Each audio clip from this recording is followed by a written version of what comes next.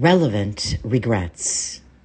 The diner smells of frankincense, baking bread, and cilantro. I breathe in while walking through the space, smiling, my eyeballs rising to the ceiling. I am aroused and everything seems rather sensual here. It is a diner that under several previous owners used to smell of cigarettes, coffee, frying oil, and occasionally of shit. Public bathrooms are not so distinct, regardless of the decade. Human shit.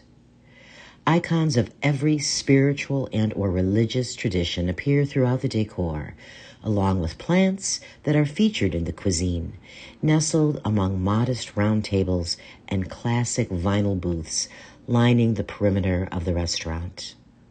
One half of the space constitutes full capacity, as we are still socially distanced. There is an accepted inherent risk being in a public space. Dueling ways of being in this moment consist of elation to be with others and knowing that COVID-19 continues to exist as a threat. After the Rain by John Coltrane plays on a Wurlitzer jukebox. One of the speakers intermittently rises in volume. You get used to this change, and after a while, it is just an accepted part of the experience. This place draws different kinds of people, as we are bound by a certain vibe that has underlying notes of cannabis indulgence. I see my friend Elsa. She is strong, principled, introverted, kind, assertive, has a dry sense of humor, and is rather mysterious. I love her. It feels good to be loved by her. She is good, and I am not so good. I am a work in progress, and I do mean I am always working to be better. Occasionally, I succeed, and other times, I overtly miss the mark. I sit down and say nothing at first, but I am gushing as I look at my Elsa. I've missed you, and I'm so delighted to see you. I've missed you, and I'm so delighted to see you, Elsa. We are here for a blessed dessert. There are several choices of pie, including pecan, some sort of dark chocolate and bourbon flight. Oh boy. Elsa seems to notice someone or something behind me and draws my attention with her eyes. I pay attention and note harsh whispers, as if a couple is sparring on the down low. I don't really want to hear the content of their conversation. The smell of brown liquor is evident, along with a sense of unease, but not alarm. I breathe deeply and wish them both well for a moment, while visualizing taking a bit of their burden and blowing it away. Elsa notices this and also takes a cleansing breath. A server approaches and also takes a breath. I see we are working with our breath. Welcome. Have you had a chance to view the menu? May I take your order? Elsa is looking at her phone with the menu displayed and gingerly grabs her tiger print readers so that she can read the options before her. May I please have pecan pie a la mode and a mug of Mexican hot chocolate? I order the same thing every time I come here. I will also order pecan a la mode with a shot of espresso, please. The server nods at both of us. Sparkling or still water? I offer, still please. Elsa is glancing over my shoulder again. My attention moves to the kitchen, which is in full view of the diner, and this is a highlight as it works like a Zen hive. People dine here to witness the varied kitchen characters and their collective intent, producing delicious comfort food. They are multi-generational, of apparent varied races and ethnicities. The dishwasher is blind, for God's sake. Their miraculous maneuvers are behind a plastic shield. At least it isn't a shower curtain, less visibility. This is a space of kindness and love and tastiness, and the presence behind me is mooring, and anger rises as the jukebox shifts to another record. Nina Simone's Love Me or Leave Me underscores a feeling of rising anxiety. A slight metallic taste, almost unnoticeable, rises in all of our mouths. Everyone in the restaurant briefly pauses with varying ways of identifying with the taste, and nearly everyone discounts the experience. A few empaths notice and continue their meals with their practice of observance. Elsa shifts her attention back to me. The anticipation of our dessert is divine. Please, tell me. Elsa jumps as we hear a fist pound on a booth table. A man, not yelling, steadily says, "Well, fuck it. Fuck it, I tell you. What's the point? I want to understand the point." The server returns with our order. Their attention and bodies shift toward the table behind us, but remains in front of us. "Folks, is there anything else today? Would you like some tea?" Someone answers, "Chamomile tea for 2 would be nice. Yes, please." "And the check, please," another voice responds. A man gets up from behind me and heads into the direction of the gender-neutral restrooms. He pauses momentarily before entering and quietly closes the door behind him. I whisper to Elsa, "I hope this diffuses." Perfidia by the Ventures is booming from the jukebox. Elsa nods in affirmation. I feel compassion for the person sitting behind me, and I am wondering if I should turn and offer some show of support or mind my own business. Other people seem to be considering and or performing varieties of these sorts of gestures. It is a nonverbal mashup of well-meaning people, and it becomes almost competitive between two subgroups and observed and responded to by other groups, and it is becoming overwhelming. The man appears, rushing toward the table with a large knife of cadaver-cutting magnitude. I assume he must have collected it from the kitchen, but I don't really know for certain. I turn and look behind me. A woman with tears streaming down her face cries, "Abel, no!" Abel is resolute, the weapon raised. Veins are pronounced. He spits as he yells, "My God, we have lost so much. So many.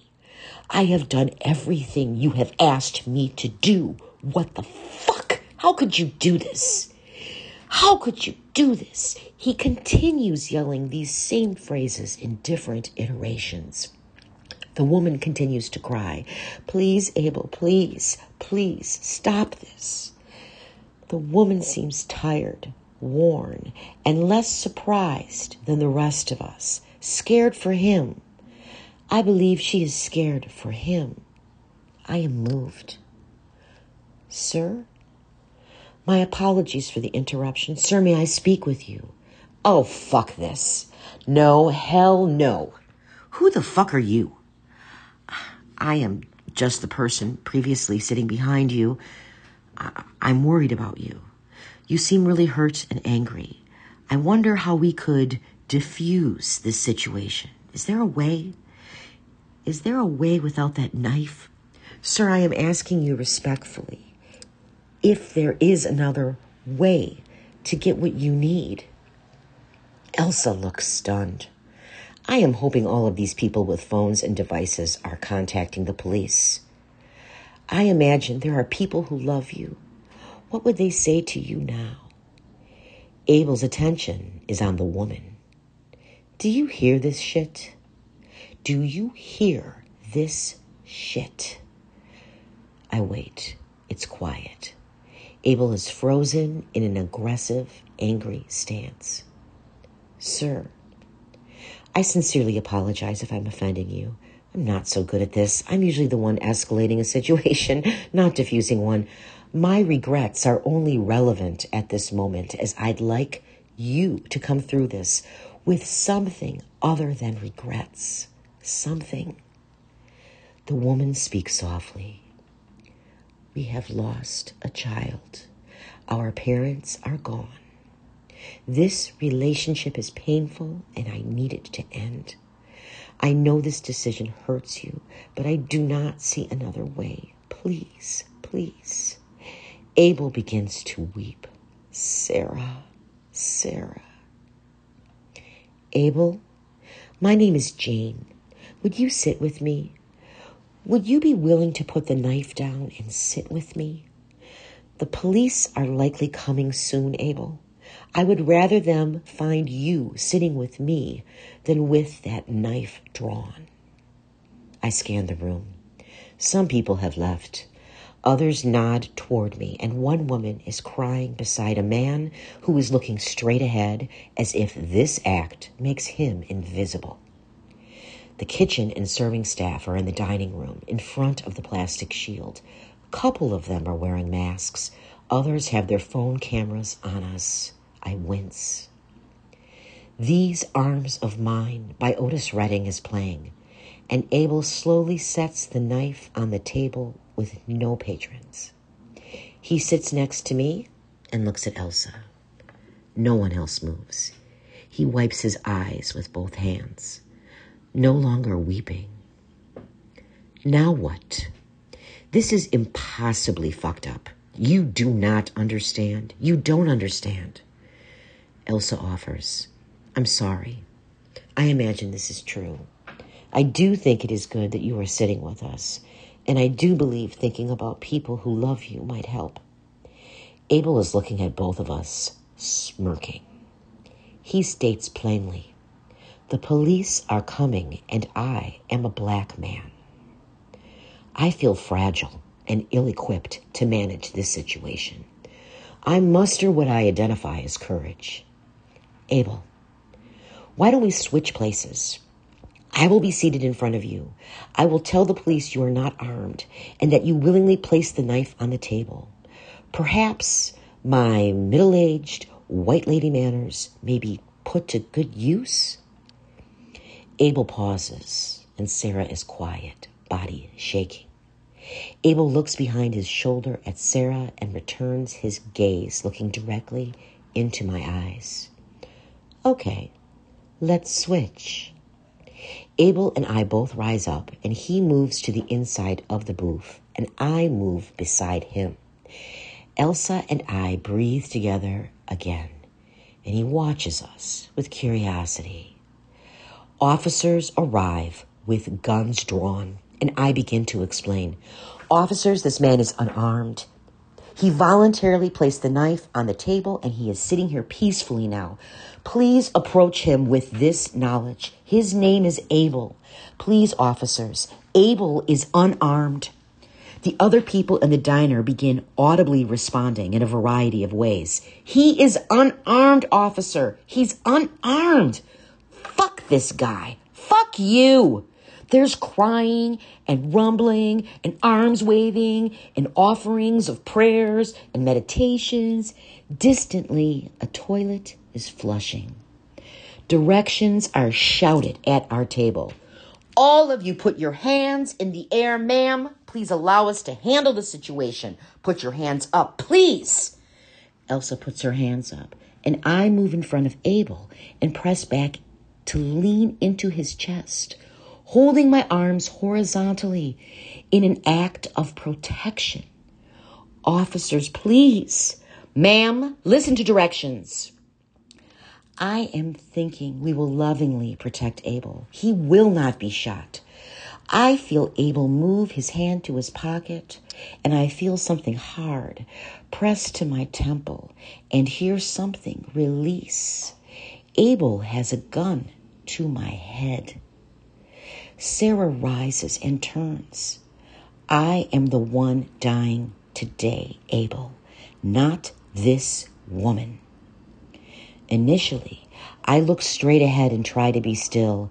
I look down briefly and notice the ice cream that has melted in pools around our pecan pie slices on our engraved "Namaste, bitches" plates.